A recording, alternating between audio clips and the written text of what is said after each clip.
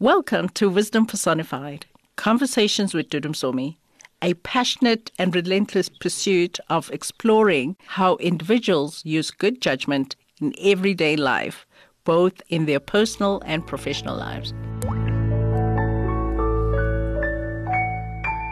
Welcome to another episode of Wisdom Personified, Conversations with Dudu Msomi. This day we are going across the ocean, not really actually, just across the borders, to Tanzania. Mrs Scholastica Kimaryo, an amazing giant of our continent. I really enjoy hearing her speak and look out for her. But today, we are here, Wisdom Personified. How are you, Auntie Schola? Blessed and highly favored, thank you. And how are you? Thank you for your time. It has been quite a day, which our viewers will not know about. But it's such a pleasure having you on our series. I've really been looking forward to doing this. You were born in a peasant farming environment. Can you tell me a bit about your upbringing? What are your most treasured memories as a child? Right. I was born in a village on the slopes of Mount Kilimanjaro. So we are peasant farming folk. We grow maize, coffee, bananas, this mixed farming. So life in my village, everybody worked very hard, children included. So I liked the festivities, when there was a newborn child, when there was a wedding, or there's a feast, a Christian feast, or a family ceremony, because then not only did you stop working, you will see all your friends, your cousins and nephews and nieces. You will actually also have nice food cooked. You have room to play, so all the holiday, and including Sunday. Sunday we would even go and, wear nice clothes, go to church, come back and eat nice food and play. And that was really, for me, that was nirvana, playtime. It was so rare that when it happened, I enjoyed it thoroughly. It sounds so angelic, actually. It reminds me of some of the African literature I've read. But it's really beautiful. I didn't grow up like that, so it's something that I romanticize about. I've heard you say in your past interviews, you say none of us are leaving this life alive. So give yourself permission to succeed. What do you mean by that? Exactly that. I learned very early that if you want anything important done, you better do it yourself.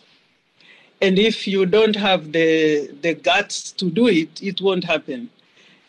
So at age between 9 and 10 was time for me to go to grade 5.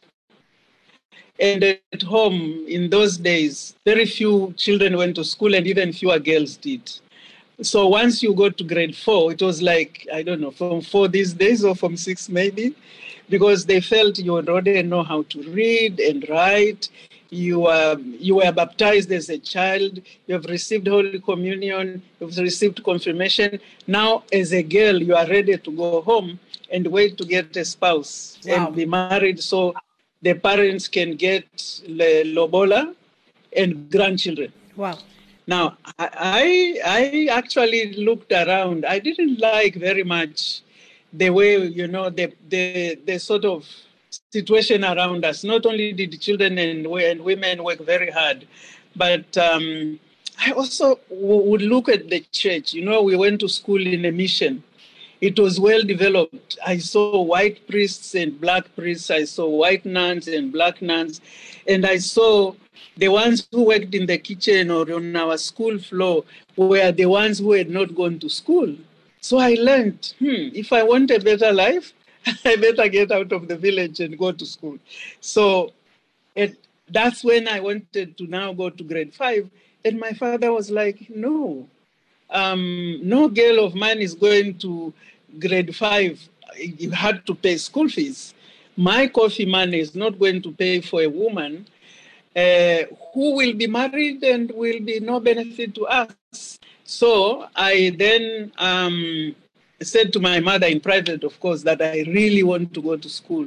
So what am I going to do? And she said to me, your best bet is if you go to talk to the parish priest, because we believe if the priest, as Catholics, we believe that if the priest says, I have closed this door for you, then you won't go to heaven. You see, so I went to the parish priest. My dad was called. He went with his brothers and my uncles. And they were like, oh, okay, so what's the problem? And the priest says, well, the child says you won't pay for her. And the man says, my father says, no, that child, he didn't understand me. Of course we are going to pay for her. So they came home and told my mother, foolish woman, you are going to pay for that child. Oh. You should have controlled her. So, but I got to go. I mean, my father was not pleased. But I was happy that I went to school. I went to grade 5 and then went to higher, secondary and university. And the other children and people in my village are saying, but girls are not supposed to go to school. She'll get pregnant. And I said, no, not if I am in charge. So I learned through life, even in my work, I really always, I worked with the United Nations for 31 years.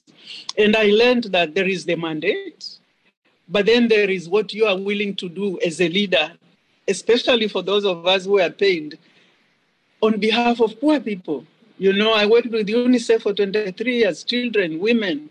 So every country I went, I would look and say, okay, so what difference can I make here? Yeah. Meaning then I had to learn how to push the envelope, within the goalposts. But you have to know the goalposts, and then you have to have the moral courage and emotional fortitude to do it. If you did it, honestly, anything of importance only happened if you gave yourself permission to do it. And that is one lesson I learned. And I encourage governments, I encourage my friends, I encourage the people I teach that you can do anything if you put your mind to it. And I am a living example of how a girl comes from a village and all the way to the echelons of the United Nations. So, yes, it was from my life experiences that I learned, no one is coming out of life alive. So what am I playing safe for? Yeah. Let me go out there, and and I appreciate it because I say this to people because otherwise we have been brought up to be people pleasers, I don't know when you went to school, but with us, every month there would be, you will be given stars, or you'd be given demerits. Uh-huh. So, it's, so the, a girl of the month or the boy of the month. And somehow you were rewarded for conforming, for complying, but you were seldom rewarded for being creative. And I made a decision long ago. If I'm going to make a difference in my life or the lives of other people, I honestly have to come out there and play. And yes, there will be consequences, but then at least I lived, so that's where that comes from. Yeah, there are always consequences. But I'm so proud of that 9-year-old that had the courage and also the wisdom, because you knew exactly how to play and who to contact and how to do it. That's already showing a lot of wisdom. But if I have to ask you, what's your unique value proposition as an individual? What makes you memorable? Well, that's a very interesting question because in the way I look at myself and the way I have lived my life, there are two types of people who know me. There are those who really like me, would go to battle for me. And then there are those who would like, when are we going to see the back of her? Why? It's because, and you have to know these things as a person if you are going to survive and thrive. And it's because I, like I'm saying for 31 years I was with the United Nations. What is the mandate? Is human rights, is development, is a fight against poverty, is the well-being of children. So I had a perfect mandate.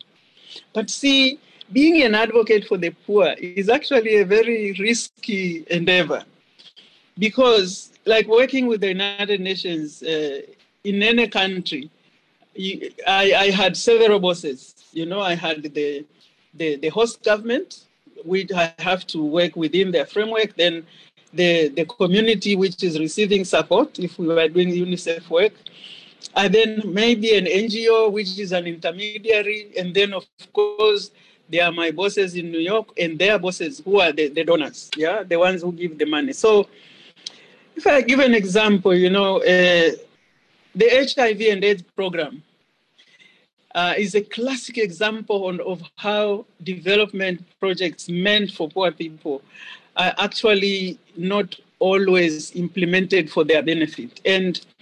But I always found a way. And this is why, for me, I understood that, as you said, life is about power. It's about power brokering. So if I am a mayor civil servant with an emphasis on servant, but I have resources from a richer person who wants me to implement them in a set way for the benefit of the poor, then I have the choice.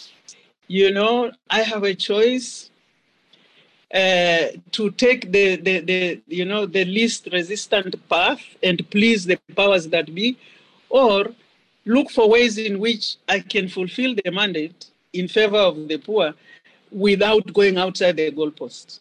And whenever I did that, the beneficiaries would be very happy. But my bosses would be like, but that's not what we told you to do. And I'm like, listen, I used, you pay me to think. I've gone to school. I have an MSc in social policy planning and participation in developing countries.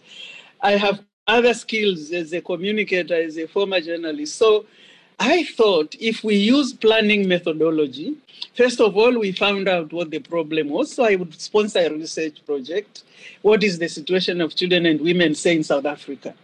Now, on the basis of that, you will get data that will show you what the problems are for the poor and what should be done. So by using very scientific planning methodologies, I learned to play the game in favor of the poor. But quite often, by the end of the day, my bosses and a number of the donors, say, for instance, in the case of HIV and AIDS, I got into a lot of trouble. But the country I was working for was very happy with the result. Yeah. And they adopted the whole program because it came from research. But so that's why I'm saying, the donors were really very unhappy with me. And I can say that now I'm a private individual. Some of them were very supportive, but others were not always. So it depends on what it is you are doing. So for me, because I've lived most of my life as a development worker, a human rights, person, as a person fighting for the dignity of children and women, I've always had to choose. And you can't say that nothing is non-partisan. I choose to work for the mandate of the poor. And that is also the proclaimed mandate of the donors and of my bosses. So at the end of the day, they couldn't quite say I didn't follow. Yeah. But they were not happy with the outcome. So they wouldn't call you a rebel, though, because you are a rebel with the cause. Yeah, but that is not fun for them. It was fun for me. Yeah. It was fun for me. And I was working in my country. I also said I will only work in Africa, so I would go to battle for my people. Yeah. And whatever scars I got, they worked well. And there were many. They went well. So you asked me what would I be remembered for? It depends on which side of the coin you are. Yeah. If you are pushing the envelope, for the poor, but you are using methods which are not clear. If you like when I use planning instruments, it's not possible for you to disregard what the data is telling you. So I learned to really use data in favor of the poor. But there were people who were like, that's not what we wanted her to do. And sometimes it was about business. Do you know how much, when we did this issue of HIV and AIDS in Lesotho, there was a lot at stake, But the Lesotho government was very happy. They were very proactive and they came up with the program. And some of it, they could be getting funding from outside, but others, they could only fund by themselves. So I have always played in the international development field, and I'm always aware of the power play and always ready to be on the side of the disenfranchised. Yeah. So those who understood that until today is a legacy with them, and the others are like, goodness gracious, what was she up to now? Yeah. And that was fun. But every choice has a consequence, Yeah. you know? Now that you're talking fun, because that's still quite serious stuff that you do there, what do you do for fun? Exactly. What I do for fun is learning, you know, how the world is going and looking to see what opportunities there are for me to make a difference, you know? So that's your fun part. It's still very serious. My fun is when I'm being relevant, you know? Okay. It's seriously, you know, I get excited when I'm working, when I'm making a difference. And, you know, to give you evidence, you see, my late husband, may his ashes rest in peace, one day said to me, you know, I seem to be competing for attention, but it's not with another man. It's actually with your work. If it was another man, maybe I would stand a chance. But with you and your crusade, what chance do I have? You know, so yeah, we would have to negotiate and actually ask him for his support at times which I needed in order to do my work. Like when the children were small, he would then bring them to the office. You know, first I worked as a journalist and then I worked with UNICEF, but I was always working late. So he would have to make sure the children are bathed and fed for the evening, bring them to say goodnight to mommy and stuff like that. But yeah, my sweet spot is when I'm making a difference, you know. So when I was retired at 60, I mean, I suppose my employer decided I was being paid too much. They can employ a younger person and pay them less. Maybe he or she would even be more knowledgeable. I decided to go back to school. I used my pension fund to go back to university, sit in that stressful situation worrying about passing exams, but I was going to learn mind, body, energy medicine so that I can now use the knowledge and experience that I got from my work to make a difference in the lives of people. So now I actually share knowledge, skills, and tools on how to discover and unleash your highest potential, mind, body, spirit. Yeah. Do you know how clever I would have been if I knew those things when I was younger? Everything has its time. While you're talking about that, so you are internationally certified as an Ayurvedic lifestyle coach from Yes. Chopra Center University in California. Yes. With reference to the Yes. layers of life, because there's a diagram that I've seen about the layers of life. Can you briefly share wisdom of the various elements, but focusing on the ego boundaries and how this influences our quality of life? Okay. Yeah. Stress. You see, the way I lived my life was like, my working life was actually, you know, total engagement. I used to joke with my staff, not really joke, but give them an example of what commitment means. You know, I grew up I went to school in the 60s, and the first president of Tanzania was visionary enough to actually make sure government paid our fees because many of us couldn't afford it.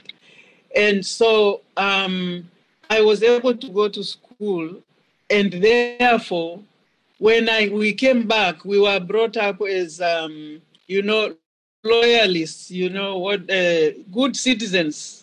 People commitment to development was number one. We are the Uhuru generation in my time. So making a difference was a very important issue in our lives. So I worked really hard, and I always believed that with God and I, we were invincible. And for many years we were, until one day I kind of felt that, no, today I am not myself. Something has gone wrong. I've lost him. I can't find, the center cannot hold.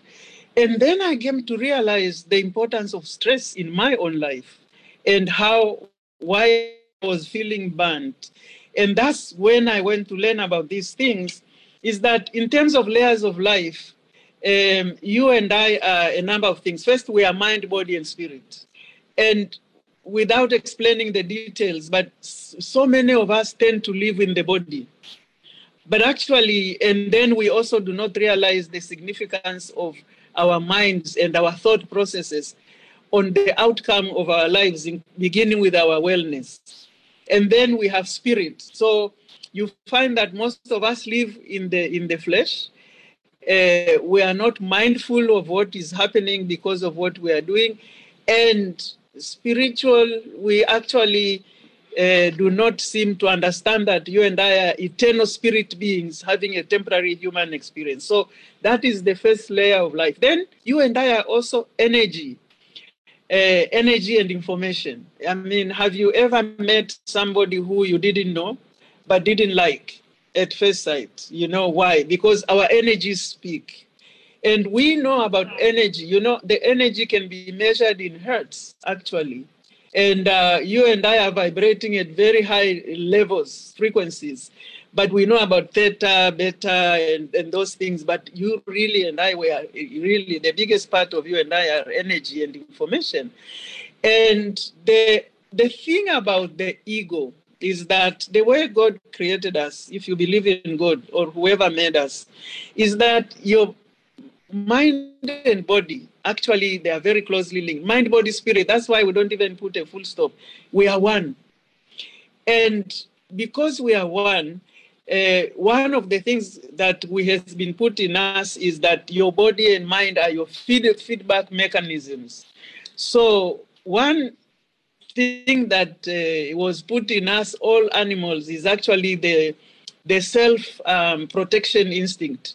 You know, you become alert to danger. So the primitive brain or the amygdala is the one responsible for the ego. And the primitive brain actually alerts you of danger.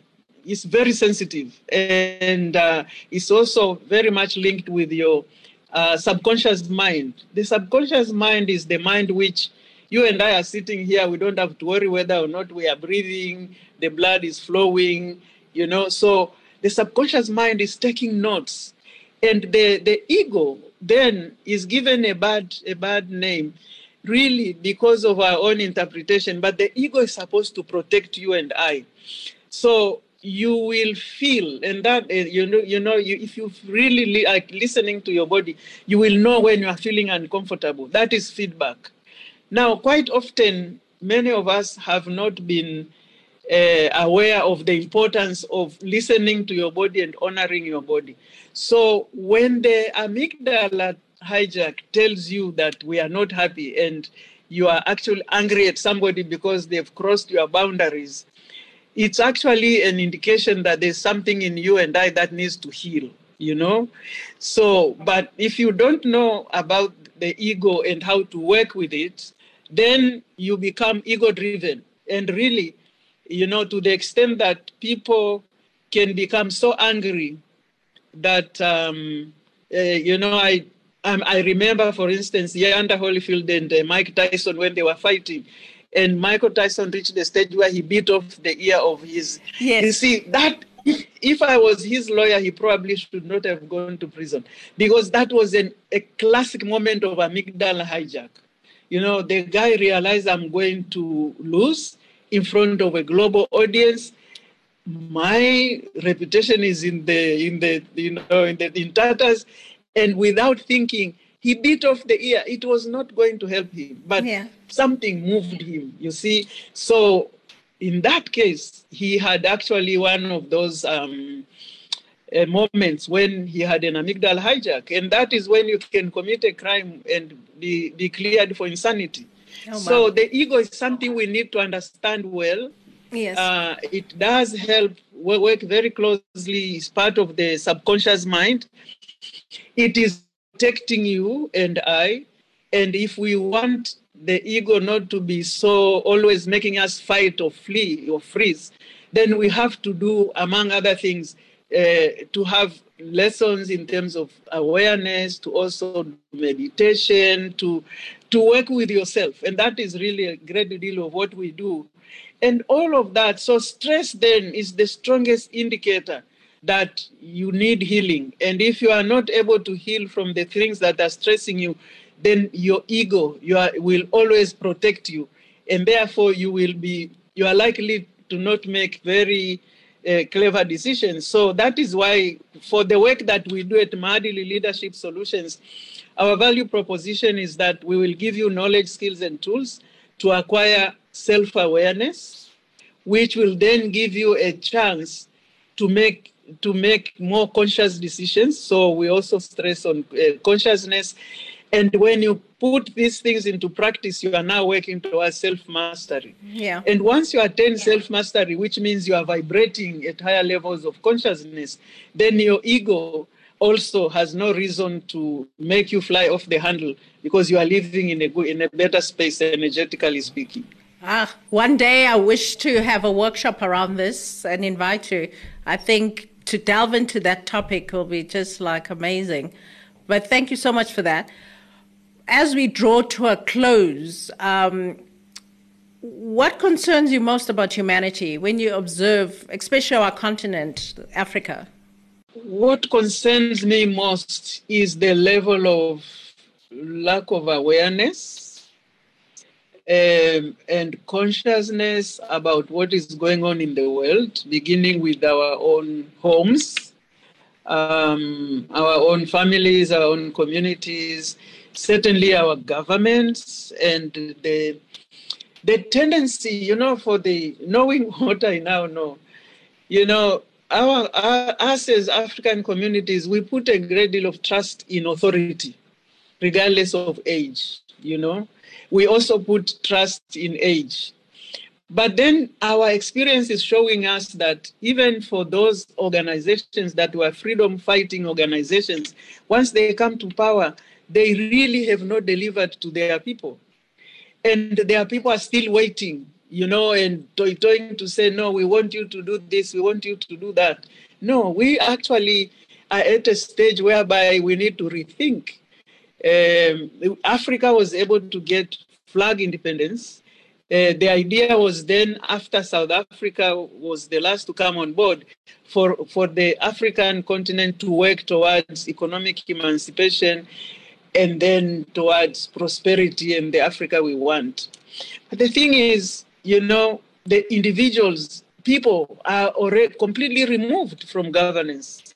And we as people, you and I, have to reclaim that space. The civil society space is also controlled by money from outside. It's not really civil society in the way in which, for instance, in South Africa, you had street committees that were made up of the people and everybody knew everybody else and you had the same goal. So my concern is the lack of awareness, and my commitment is to contribute towards raising awareness, consciousness, and mastery, beginning with the self. Because when your perception changes, everything you look at changes. And if all of us, or a certain critical majority of us in Africa, actually we are able to transcend to that space, then we would define governance completely differently. Yeah. And the role of the people for their own development would be given more prominence, and resources would be allocated accordingly. I totally concur with that, which is why I also do a lot of work in personal leadership, because I think as individuals, as Africans, until we fix what is wrong with us and how we perceive ourselves, our self-awareness, and claim the power and understand the power we have, we're not going to get anywhere. But in closing, because we could talk forever, I really have enjoyed our conversation. But in closing, what wisdom would you like to share with everybody that's listening? If this is the last conversation, what would you want humanity to know? I would like humanity to know. I would like men and women to know that really, their life is their garden. Their thoughts are their seeds. And, we can grow, flowers, we can grow corn, or we can grow weeds. So in terms of change, really change has to begin at the individual level and at home. So, for instance, for me, there's always so much resources, so much, and I talk about this actually, that I don't believe we are going to free women just running as the way we are doing now. You know, I believe that the relationship between men and women will change starting from the home. It doesn't matter where you are at. As individuals, you can make a difference. And I have done that with my husband and my children. Then, if we are going to change the power structure, because our patriarchy is about power structure, we have to go to the traditional roots. Can you imagine coming from KwaZulu-Natal, and what would liberation of women mean in the Zulu culture? You have to have that conversation there, and then let people decide, not come with, far-fetched ideas from wherever, which actually divide our people. We are now divided by gender, we are divided by race, we are divided by culture, we are divided by politics. We are, all of these things are divisive of us. Let us have a systems thinking approach. If we were to change the status of men and women, what would it take? Yeah. And then determine that, not come with this, programs that come from abroad, already prescribed, and then doing things that does not change the power structure at the domestic and personal level. How much am I willing to work with my husband, in order for us to be partners? It takes decisions, and what is in it for the men? We have to discuss with them, and so that is a win, and not, honestly, do not want to hear, it will be said, but I really believe that change has to begin from us. We need to, as human beings, as people, to recapture our place in our own development and in our own salvation. Men, women, children together, not separately. I must say your relationship with your husband was very inspirational. Just some of the stories that you share. He was a very progressive husband. I wish to attract that kind of man for myself. But thank you so much for this conversation. So now you understand why we're having this conversation. It's been such an amazing conversation. Until next time, Wisdom Personified, Conversations with Dudu Msomi. Auntie Schola, thank you so much. Thank you for listening to this episode of Wisdom Personified, Conversations with Dudu Msomi. Please also like, follow, and subscribe to our channel and share the wisdom with your friends.